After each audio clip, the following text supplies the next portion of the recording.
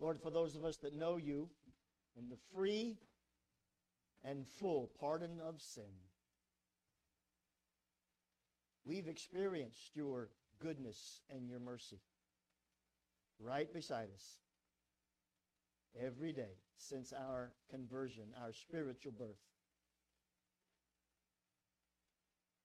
But those aren't independent qualities or capacities, gift apart from you. We have goodness and mercy because you are goodness. You are mercy. You're the personification of all of these attributes and qualities. It's because we have you that we have these things. It's not that I've earned them by my faithfulness. It's not that I've earned those qualities. I've been granted those attributes because I earned them by my faithfulness. Lord, when I embraced you, you and all that you are came to me. Goodness and mercy and about 10 billion other qualities and degrees of those qualities became mine. That's the blessing of my life. That knowing you brings all that you are to me. God, help us to see that. Help us to see that.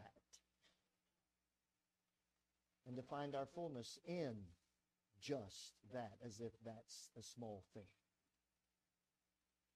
We clamor and pursue and negotiate and grab all of these things that we can. Help us to get to the place, God, that knowing you is more than enough. And all that you bring to us in you is more than we would ever deserve. May we be content with you. May we want all of you. May we want all of you because we discover, we realize, we come to the deep conviction that is the essence of my contentment. Goodness and mercy. You, all the days of my life, dwelling with you forever. In Jesus' name. Open your Bibles to the Psalms. We are looking at the Psalms this summer, trying to look at some of these prayers that we find in the Psalm. We're going to settle on chapter 24, or the 24th Psalm, Psalm 24. But I want to give you some quick introduction. You see it there in the printed notes. Look at Psalm 22. Now notice, interesting, kind of unique to the book of Psalms, these topical like titles or headlines to each psalm are part of the original inspiration. All scripture is given by inspiration of God, for doctrine, proof, correction.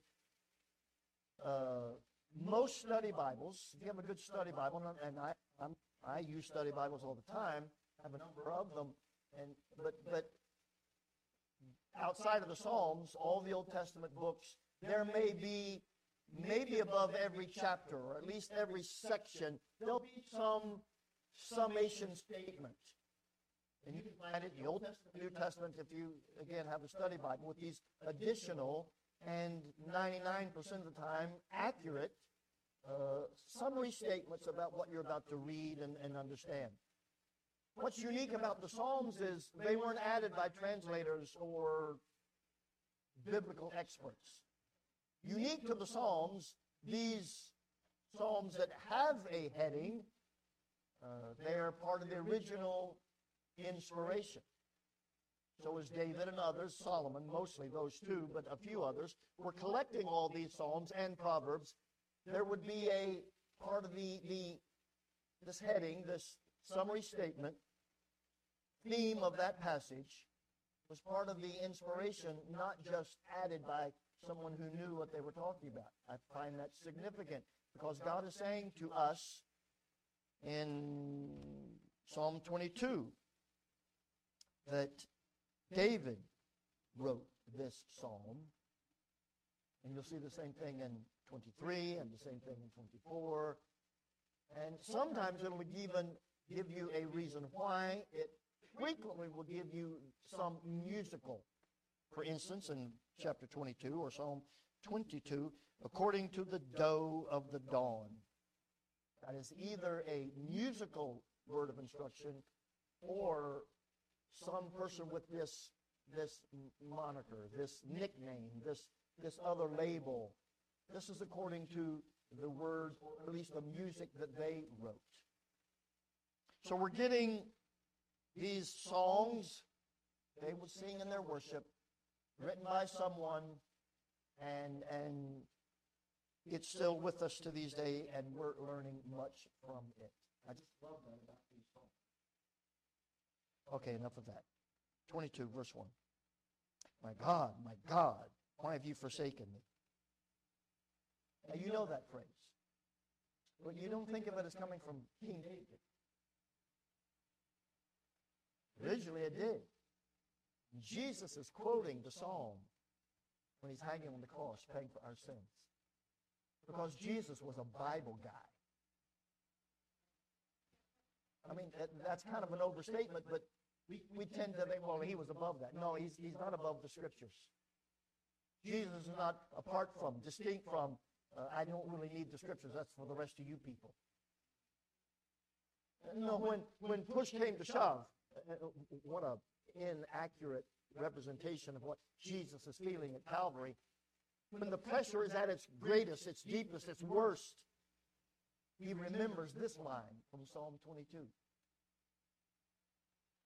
So I want you to see that long before Jesus is in his moment, David is in some kind of moment here in Psalm 22, and that moment pushes him to say, verse 1, God, feels like you're not here. So I want you right now to think about, have there been moments, or are you in a moment right now? Do you feel like, I can't find God? I'm drowning in my circumstances. I'm overwhelmed with confusion. I don't know what to do. And it feels like God doesn't care, or if he cares, he's sure not listening to me right now. God, where are you? Why are you so far from saving me? From my words of groaning. Feel that. What's going on in your life? Your marriage, your parenting, economics, relationships outside of family, health. What's going on? God, you're so far away. You seem not to care or certainly hear my brokenness. I'm crying. I'm groaning. Oh, my God, I cry by day, but you don't answer. By night, I find no rest. Wow. Yet, I know there's no sin with you, God. His theology is still in place, but his emotions are screaming. Do you see the coexistence? And it looks like a contradiction, but they coexist. I know God makes no mistakes. I know God is holy. I can't feel him right now. You are holy, verse 3, enthroned on the praises of Israel. In you our fathers trusted. They trusted, and you delivered them. To you they cried. They were rescued. You have a history of saving your people, God. And I know that history. And I'm counting on your faithfulness to save me too. I don't feel it yet, but in my convictional place, not my emotional place, not my fear and doubt moment, but in my theological truth, the foundation of my life, I know that eventually you're going to come through for me because you always come through for your people. They cried, they were rescued because they trusted and they weren't left out on a limb, is my phrase, put to shame. God's not going to embarrass us. Well, too bad. You weren't faithful enough. I'm dropping you. What is faithful enough? I don't know what faithful enough is. 20%? 80%? Oh, no, Pastor. It's just got to be 51%. Well, I can show you some amazing pictures in Scripture of people who didn't come anywhere near 51% faithfulness, and God showed up big for them. God didn't show up big for sinners. None of us have any hope. God shows up big for sinners who've done big, stupid, sinful stuff over and over. But when they own it, the mercy of God comes. That's Psalm 22. You get really 3 sermons this morning. Here's 23. Look at 23. I want to quickly get to verse 4. This is a psalm of David. The Lord is my shepherd. You know what that means? I can be content. Are you content right now? But you can be. Not because you have enough stuff. Not because your problems are all going to go away. Not because all of the confusion has been cleared up. Not because the future is guaranteed of just absolute bliss. You can be content not because any of that stuff's in play. You can be content because God is your shepherd.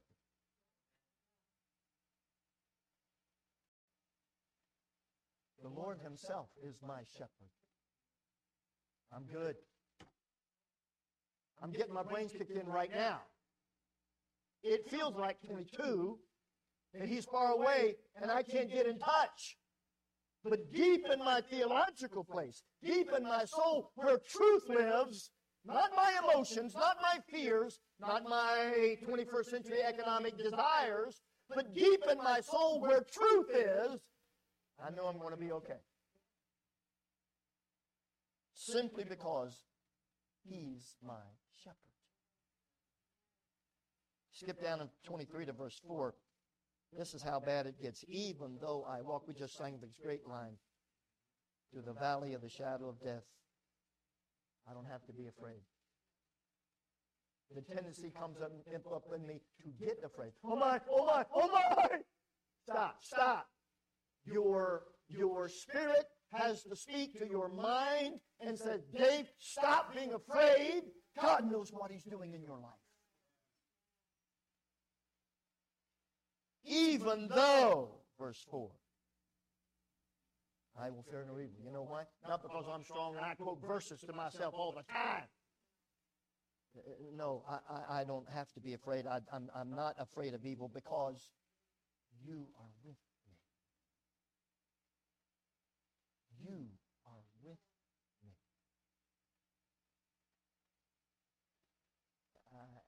I could give you 3 sermons. I'm trying not to. Let's get to the sermon. Psalm 24. Now, verse 1 and 2, he gives a blanket and profound theological statement of truth. Then in verse 3, which is a frequent, you see it almost exactly the same thing in Psalm, I think it's 15, where he asks a question, and then he spends the rest of the psalm answering the question. He first sets a premise, a theological foundation, a premise for us to stand on, verse 1 and 2. And we'll look at that sort of briefly. Sort of. He then asks the question, verse 3, and the answer is profound. That's why I want to spend time with you in 24. So here's the statement. Here's the foundational premise. 24, verse 1 and 2. The earth is the Lord's, the fullness thereof, the world and those who dwell therein. He doesn't even identify the righteous, the believing, the repentant. Pick your biblical qualifying term, Christians. Everything, everyone is mine. The earth is the Lord's. This ball that we live on, the solar system that it's a part of, the whole universe that we can't see, telescopes haven't been invented yet to find them, all of it is his. The earth is the Lord's. Everything in the universe is his. The world and those who dwell therein. You know why? Because he's the one that made it.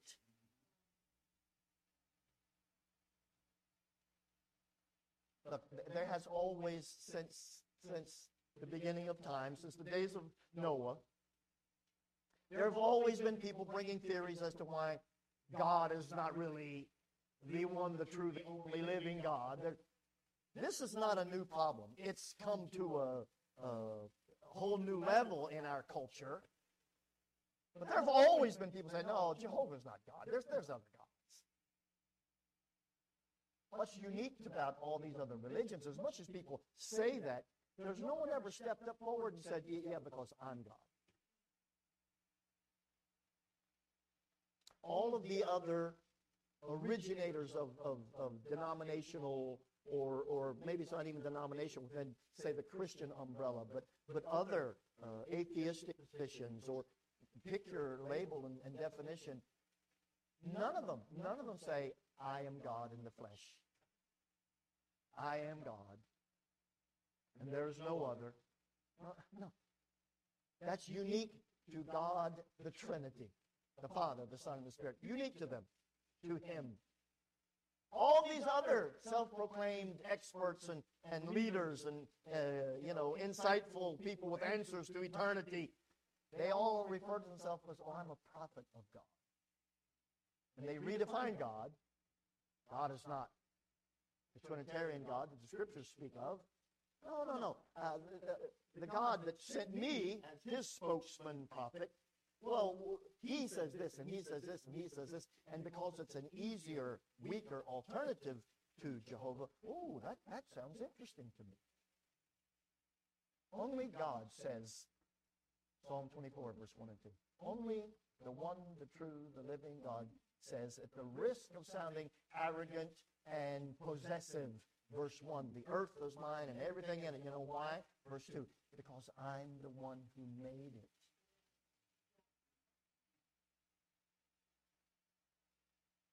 The phrase seas is probably a poetic, seas and rivers, probably a poetic, it has to do that God created the earth out of nothing.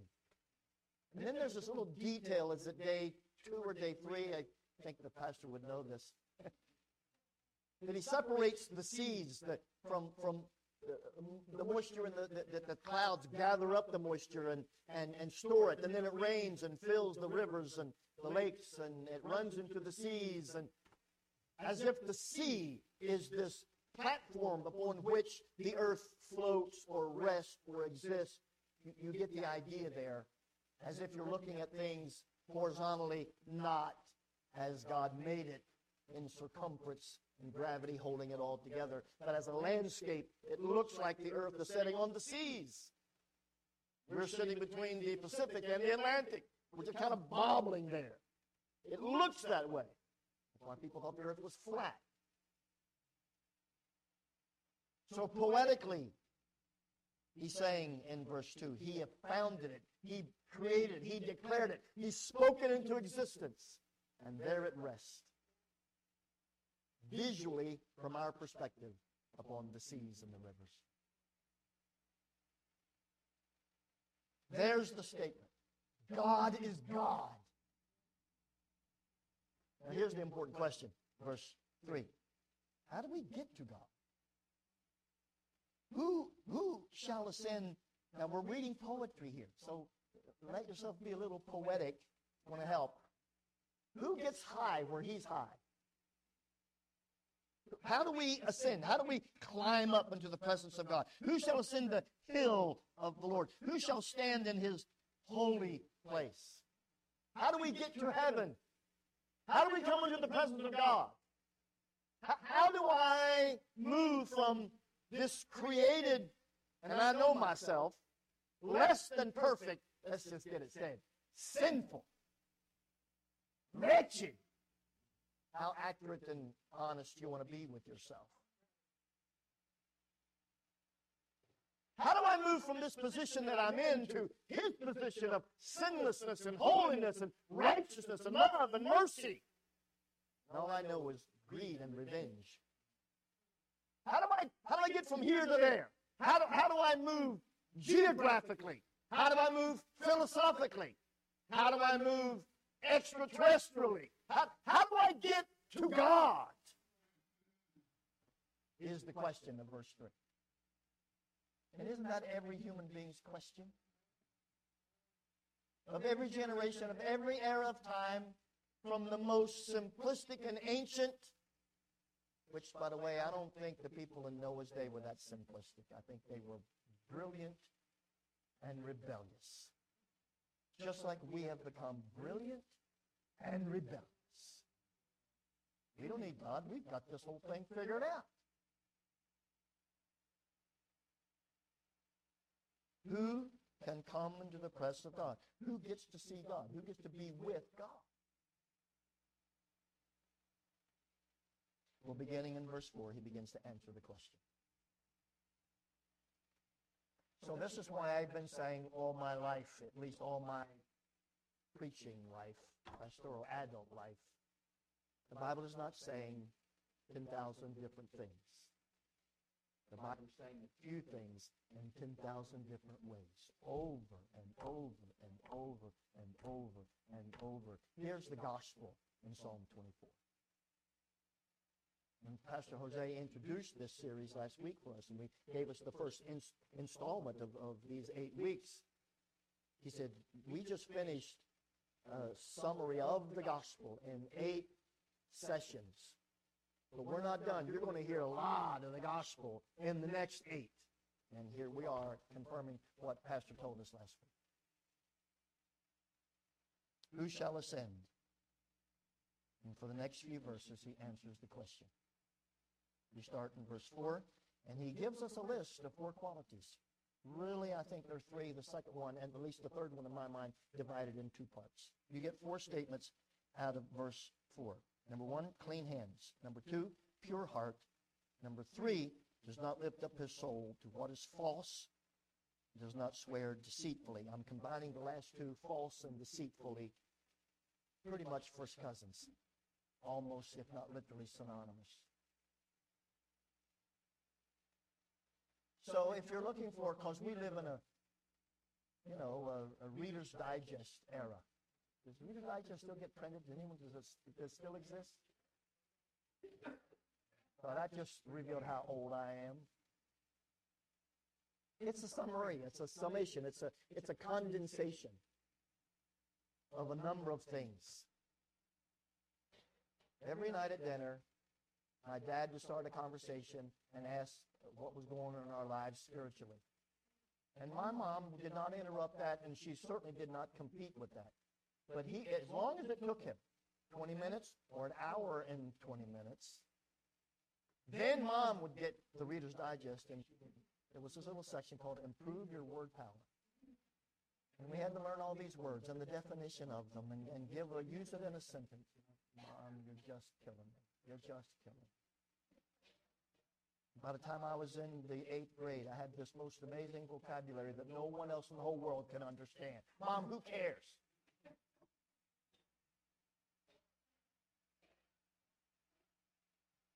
Here's these 4 statements in verse 4. Clean hands is behavior. Clean hands is behavior. So, how's your behavior? Clean hands is, I'm not choked somebody to death. Jesus then comes and says, well, I'm glad you haven't choked them to death, but I even want to talk about you're wishing you could choke them to death. You've done it in your mind and your heart, it's the same thing. So who's got clean hands? Anyone here foolish enough, arrogant enough to say, as a matter of fact, Pastor, there's not one of us in the room have clean hands. If you have clean hands, Jesus doesn't need to die for you because you're just perfect.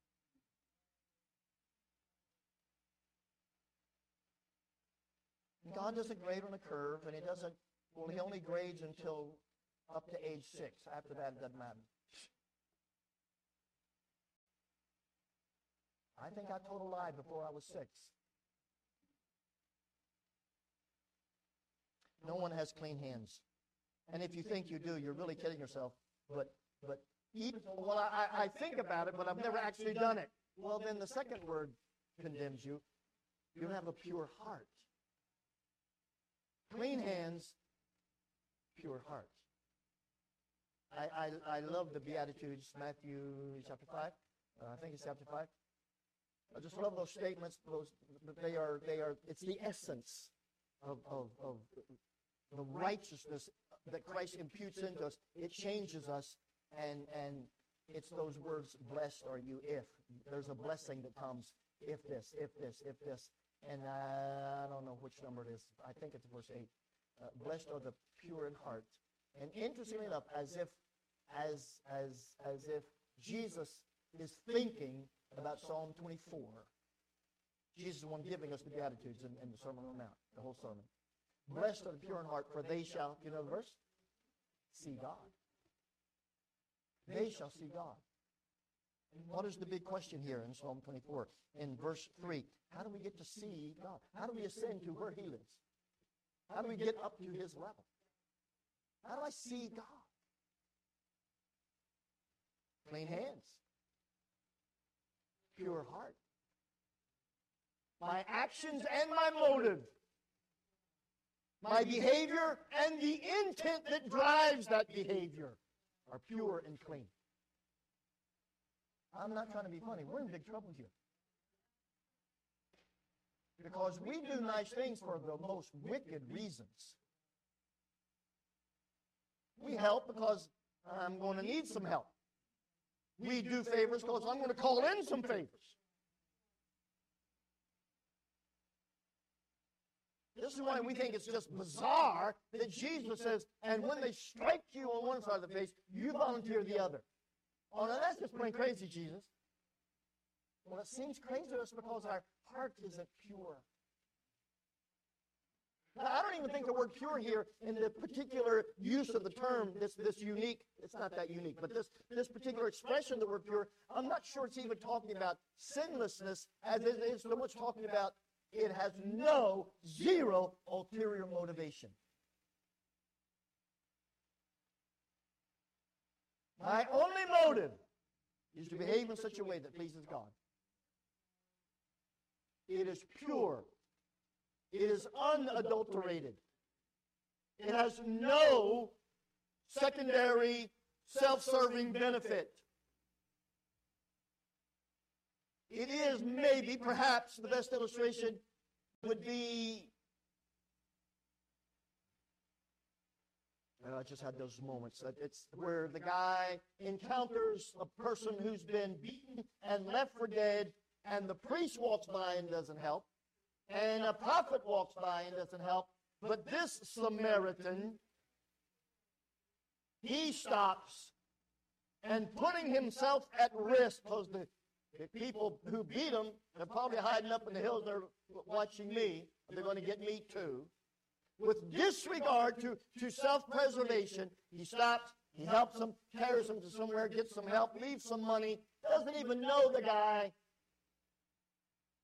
He does this beautiful thing, and Jesus, now that's what I'm talking about. If Jesus ever said that. That's what I'm talking about. This good Samaritan. This is what's called for. To answer the question in verse 3, how do we see God? Verse 4, clean hands, pure heart. And then to make sure we get the sense of ulterior motivation, to make sure that's driven home to us 2 times in the second part of the verse, he gives us this phrase, does not lift up his soul of what is false, does not swear, take an oath deceitfully. Your soul is more than your mind, your will, your emotion. It's the essence of your being. Soul is to the ethereal part of us as abdomen or core is to our biological bodies. You can't do anything without your core contracting. Sit down, stand up, lean, bend, reach, arch your back, stretch your aching back. You can't do virtually, if literally anything, without your core is in play. Jesus is saying, I want you to get to the place. Second line of verse 4. That nothing in you is false. That we're back to the word pure heart. I want your motives, your actions to be like mine. That God so loved the world that he gave his son.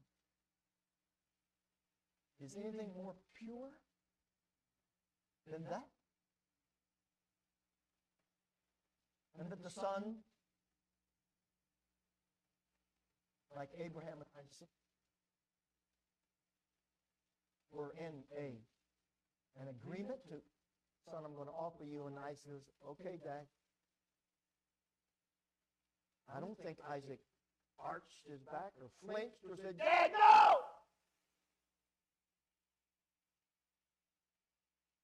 I wasn't there. There's no video. But my guess is Abraham's hand is descending. And the voice of God spoke to him and said, do your son no harm. I've always known your heart, Abraham. I wanted you to see your own heart. Abraham, you have clean hands in this moment. Not always, but you have clean hands. You have a pure heart, Abraham. You think Isaac didn't see that? Dad, that was beautiful. You knew he was going to bring me back to life. You knew that, didn't you, Dad? And he would say, yes, son, I did know that. I didn't want to scare you. But I did know that, son. I believe that with all my being. Because God is enough. That's who sees God. That's who comes into his presence. Not because we've earned it by our faithfulness. We'll get to that. We'll get to that real quick.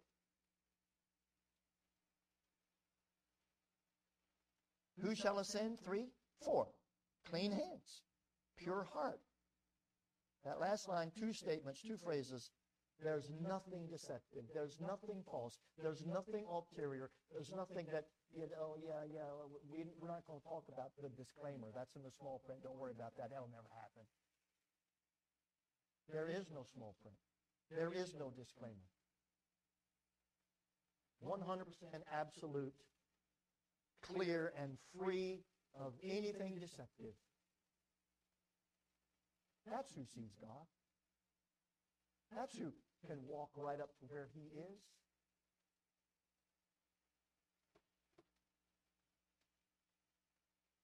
If the psalm ended at verse 4, we should all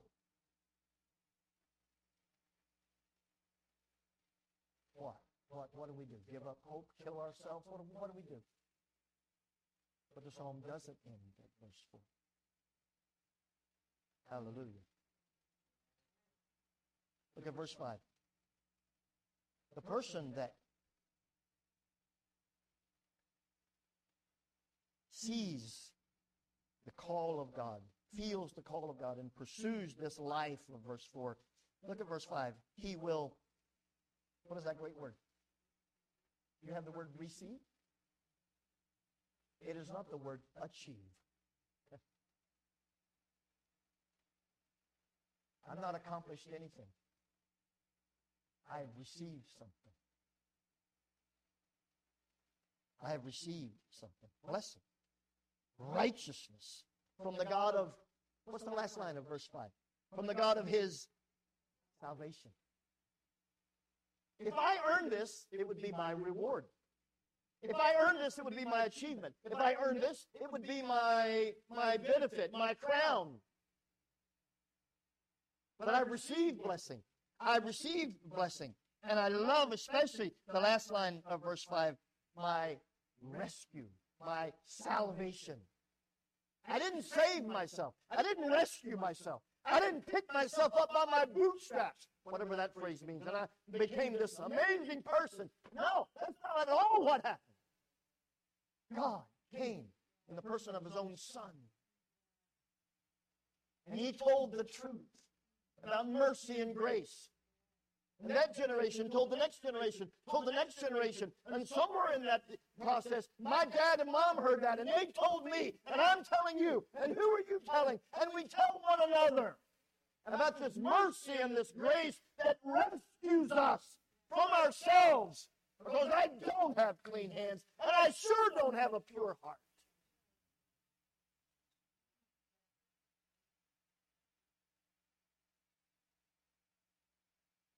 But if we can catch the heart of God, the preaching of Jesus, see the failures of external religion in the Old Testament. And God did that on purpose, intentionally. I'm going to give you religion. I'm going to give you what to do. And if you do that, you'll be good. And they couldn't do it. And we can't do it. That's why the Old Testament exists.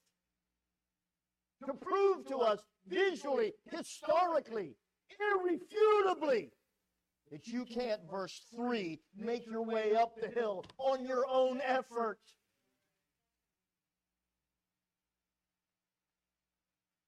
So we have to receive something. Something outside of us has to come and save us.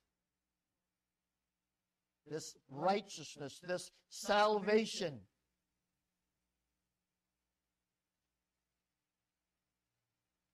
It's an external thing. It comes to us.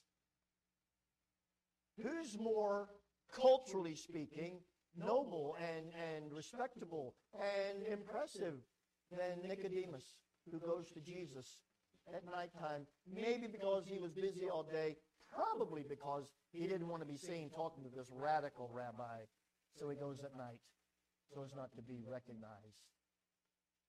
And he says, my language. So I'm intrigued, but what's your deal, man? What are you saying? Where are you coming from?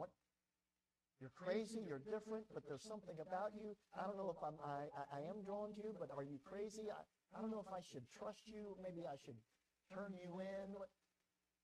But I'm here at night with my confusion, asking you questions, and Jesus says, oh, the problem here, man, I got this. The problem is you need a second birth. You need to be born again. And immediately he said, what you're talking about? I'm a grown man. I'm supposed to shrink down, get into my mother's womb? Are you crazy? Because the natural man doesn't think spiritually. Thinks naturally. And as illogical as a grown human male or female entering their mother's womb is bizarre. It only illustrates that no one was thinking about the spiritual realm. Because religion has very little to do with spiritual realm. Have you never thought that through? Religion is about you being your best. And that's a phrase we hear a lot about these days, isn't it? You be the best you can be. It's all about the best you. And that would be good for the culture. We were all our best selves. Religion is based on that concept. But Jesus didn't come to start a new religion. Jesus came to give truth. And the truth of the matter is, you got to start over. You need to be born again. Whether your body is healthy or not, that's not the issue. You need a spiritual life. You have a physical life. You don't have a spiritual life. You're spiritually dead. You need a do-over, man. That's the gospel. That's the gospel. This is the generation. Verse 6. This is the characteristic. This is David speaking in the Old Testament.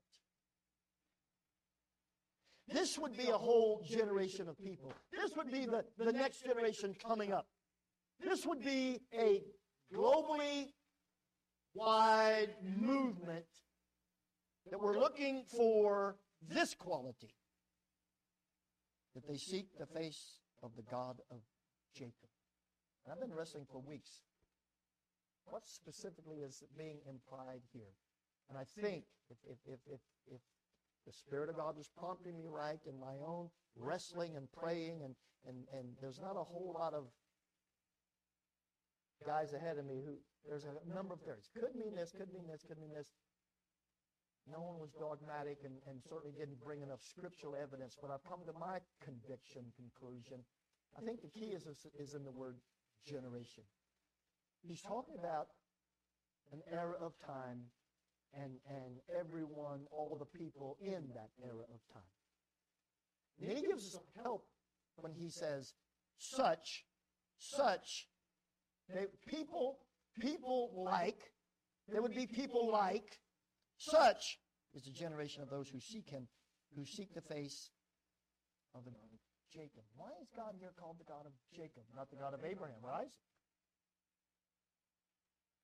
I'm not saying that Jacob was nothing, but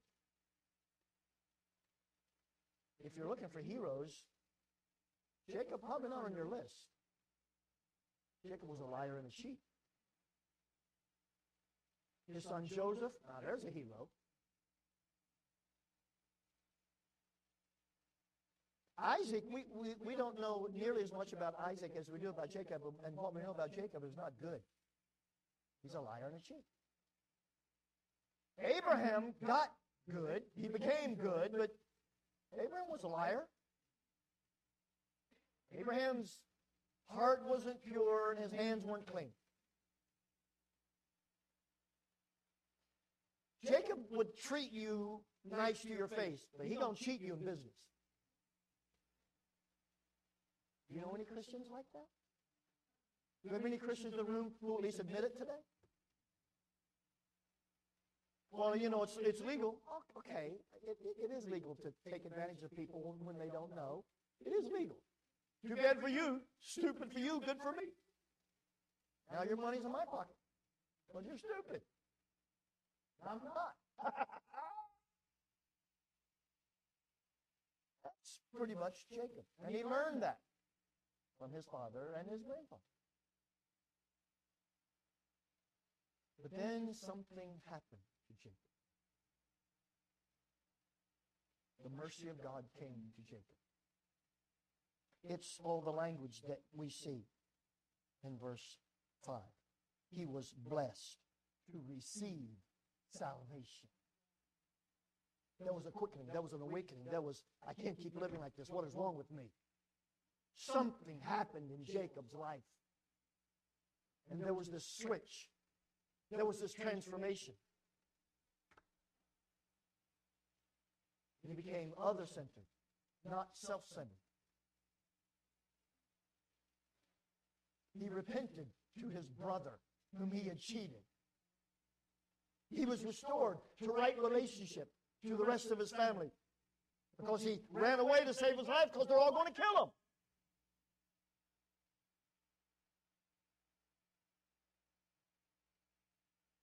David seems to be saying, to me at least, you're going to have to wrestle with verse 6 on your own, but this is what I have to give you. David seems to be saying to us in verse 6 that there will come a day that there will be a mass of people, a generation of people who, like Jacob, had lived their life this way, according to the worldly standard, and its rules, and its permissiveness, and its applauding the wrong motive so long as you achieve the right success, money and wealth and fame. No matter how you got there, you're a winner. There will be a generation that rejects that whole philosophy and way of living.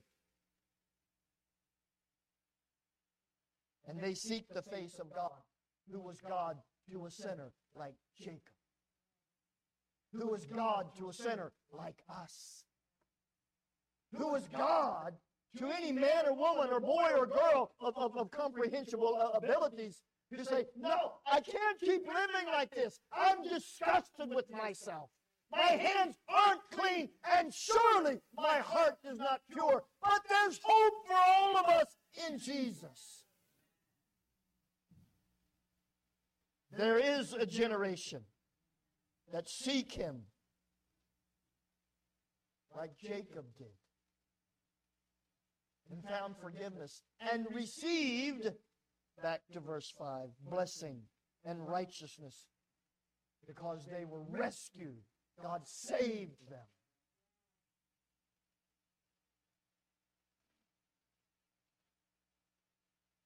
Now, there is there at the end of verse 6 this great word, Selah, or Selah, however you pronounce it, really doesn't matter. There's a little debate But in essence, it's this. It might be both a musical term, but it's way more than just a musical term. It was a pause, maybe, for the musicians to retune their crude, homemade, stringed instruments. So if they're homemade, I mean, they weren't total junk, but it's not as it is today with all of our technology and machinery to make amazing tools, instruments. So they would pause and retune, but it was also probably even more than that. I want you to pause before we sing the next chorus of this song. I want you to think about what you just said, what you just sang, what you just heard. I want you to think about these first 6 verses, especially verses 3 to 6. I especially want you to think of verses 3 to 6.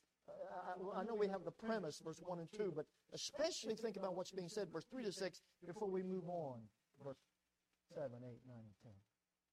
Stop here and think about this.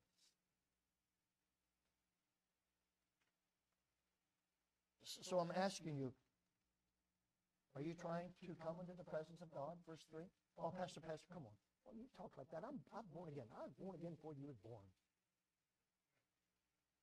Oh, you probably got saved when you was 6 months old. I'm, not number 4 or 5, the oldest guy in the room right now.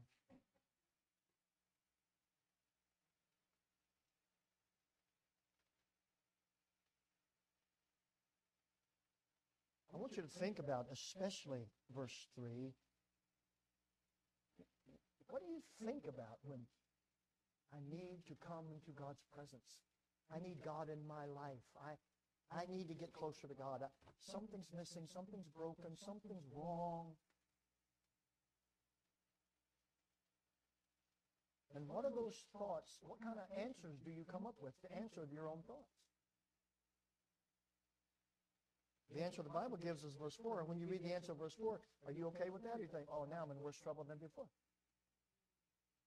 If verse 4 is the only way I can come in the presence of God, how am I ever going to get the presence of God? Clean hands, pure, with no mixture. There's certain drinks that I like because of their taste. And there's certain drinks that I don't like at all because of their taste. And you're the same. But I can tell you what I do. I can find the nastiest drink and load it with sugar. I'll drink it. Because I love me some sugar. And the doctors are all screaming at me, and my family's screaming at me, you won't kill yourself drinking all this, eating all this sugar.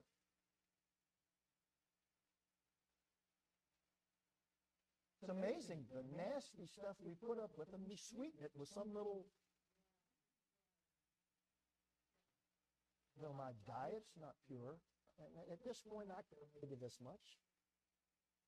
But if my heart's not pure, you got eternal problems. You have eternal problems. I got health problems. Maybe I can fix them. But eternal problems? I don't know how to fix that. You know why? Because I didn't do verse 1 and 2 stuff. I didn't make the world. I wound up in it. I happened to be blessed. I was raised by Christian parents. Some of you were not. But God has you here now. And we're still wrestling with this stuff. Can I come into the presence of God? Can I ascend to his high, elevated, lofty place? Poetically speaking, you get the same idea. You need to think about this stuff. That little pause between 6 and 7. You got to be thinking about this stuff. Because death, human end of life is real, and eternity is a very long time.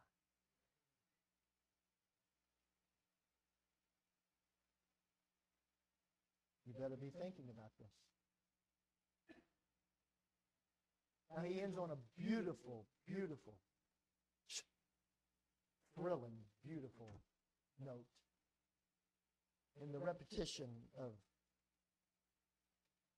7, 8, 9, and 10. And I want to take them a bit differently. 7 and 9 are the same, And I want to deal with 7 and 9 together, and then we'll look at 8 and 10 together. Here's actually, I think, the heart of the passage. It's in these last 4 verses, really 2 statements, 2 extended, elaborated statements, that we get the question answered back in verse 3, who shall ascend?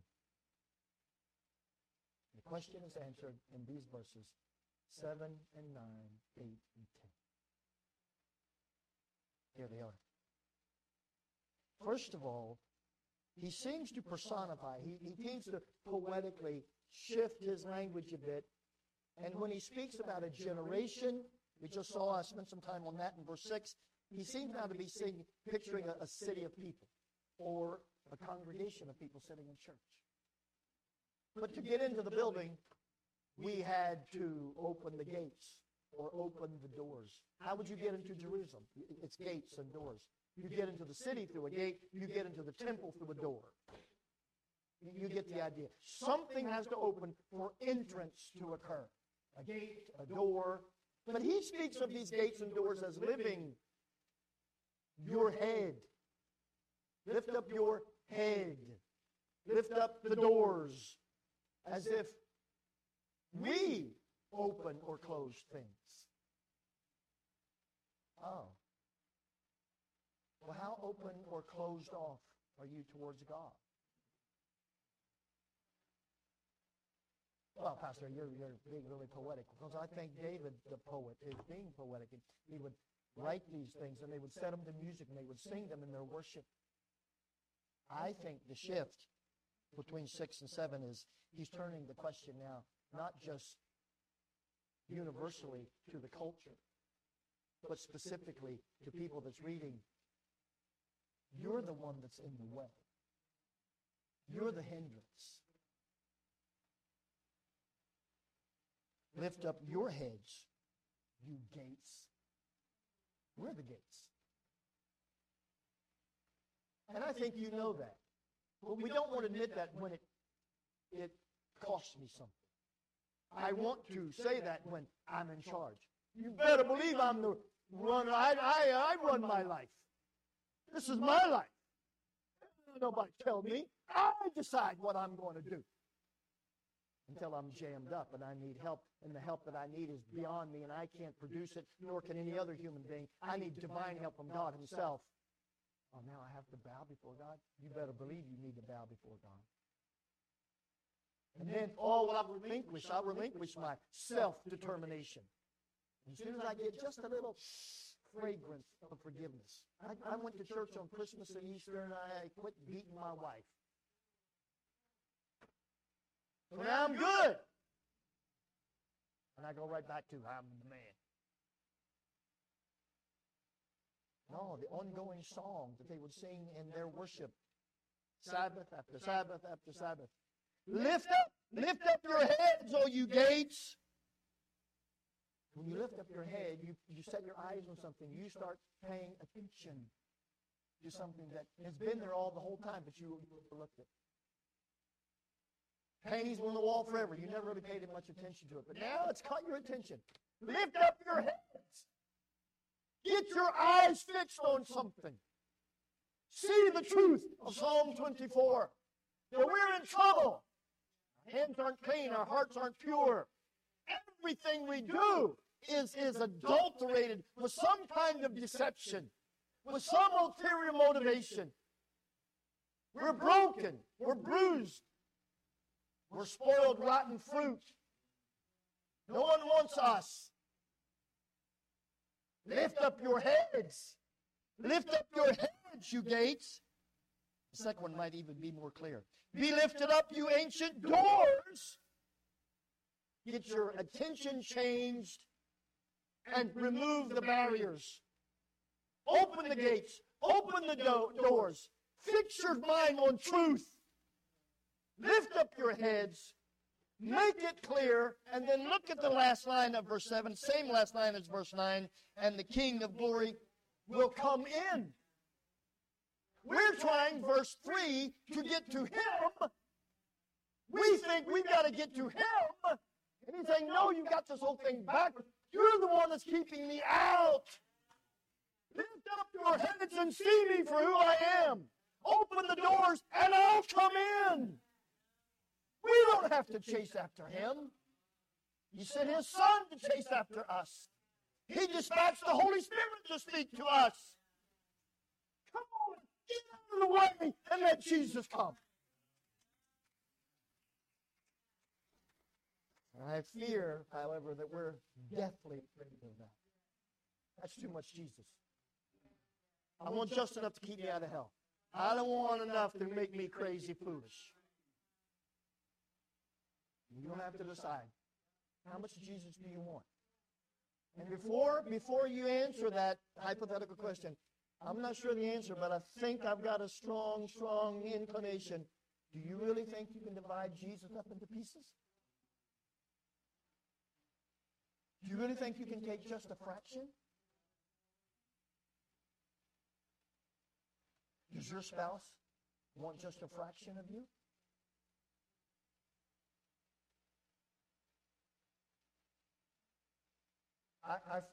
This is not jokes. I often feel Harm loves to cook and serve, and I'm telling you, I can live on junk. I'm not a culinary anything. I can barely spell the word, and only because my mother taught me how to.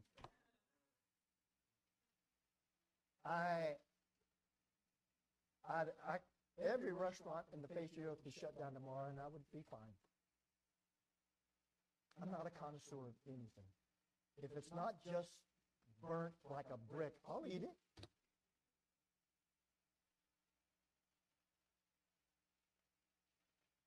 So I really try and be gracious and appreciative, and she knocks herself out, and I'm saying, oh, that was good. But peanut butter and jelly is good. The point I'm rambling to get to is this. No one wants to be used for one particular thing. Food, making money, sex.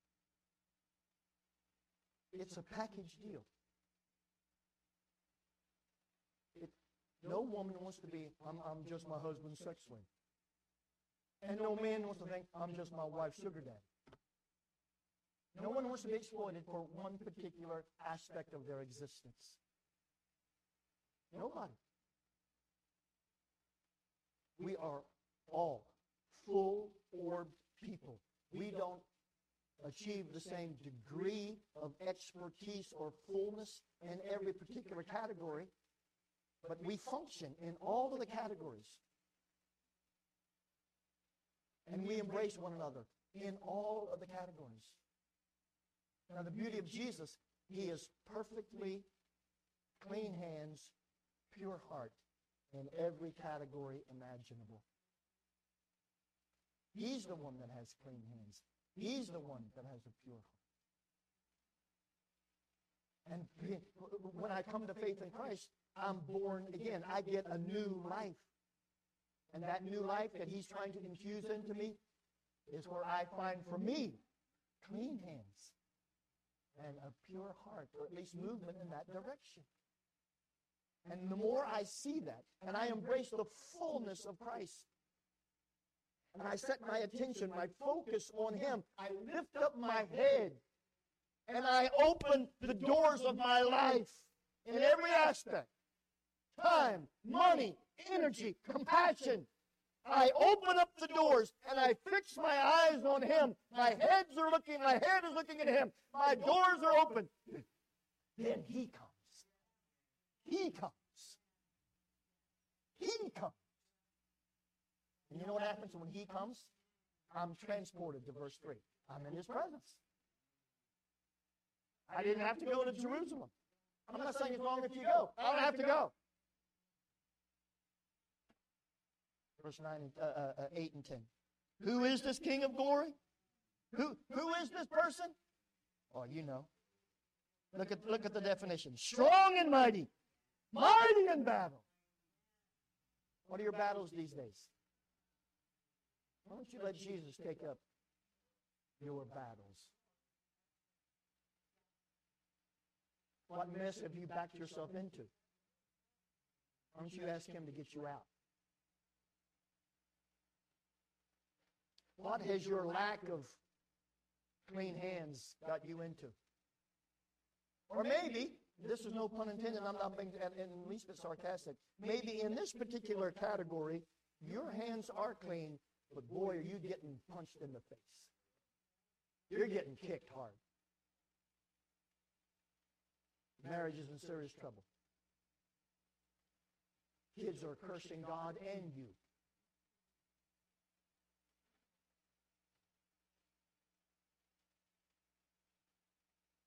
So that nullifies everything we've covered so far?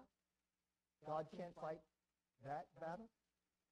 Who is this king that will come in? When you get your attention fixed on him, and you open the doors, you lift up your head, God, I'm looking at you. I'm not looking at my troubles. I'm not looking at my problems. I'm not looking at my lack of money, my lack of ability. God, I'm looking at you. I'm looking at you. I believe that you are enough. And I'm opening the doors. Come, God, come. He will come. He will come. And what happens? What happens when he comes? His glory comes with him. Who is this king? Oh, he's the king of glory. Glory is might and power. And it is that feel-good, brilliant light that warms us and makes us stand up straight and say, I ain't afraid anymore because God is with me. And he gives me light to see. I'm going to get through this. Not just get through it, survive. We are, you know the verse? More than conquerors through him who loves us. This is what David, the same David who committed adultery and murder, the same David who later in his life, two of his sons tried to kill him and steal the throne.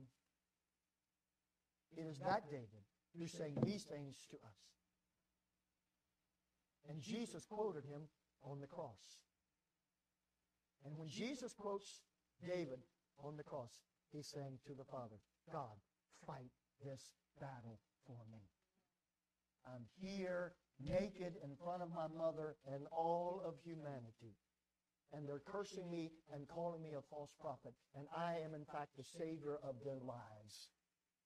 God, Father, help me fight this battle. Now, how are you going to live your life? When troubles come. And we got no troubles like Jesus on the cross.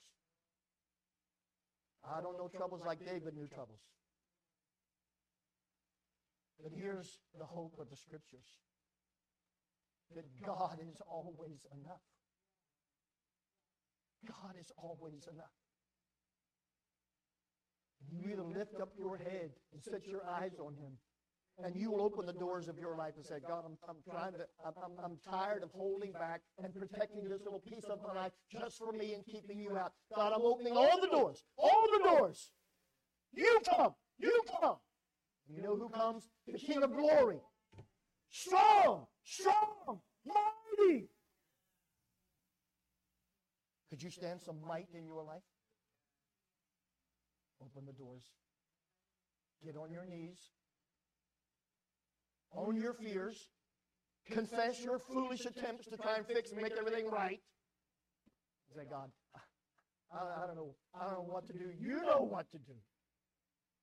I'm in way over my head. And I've been in this place for a long time.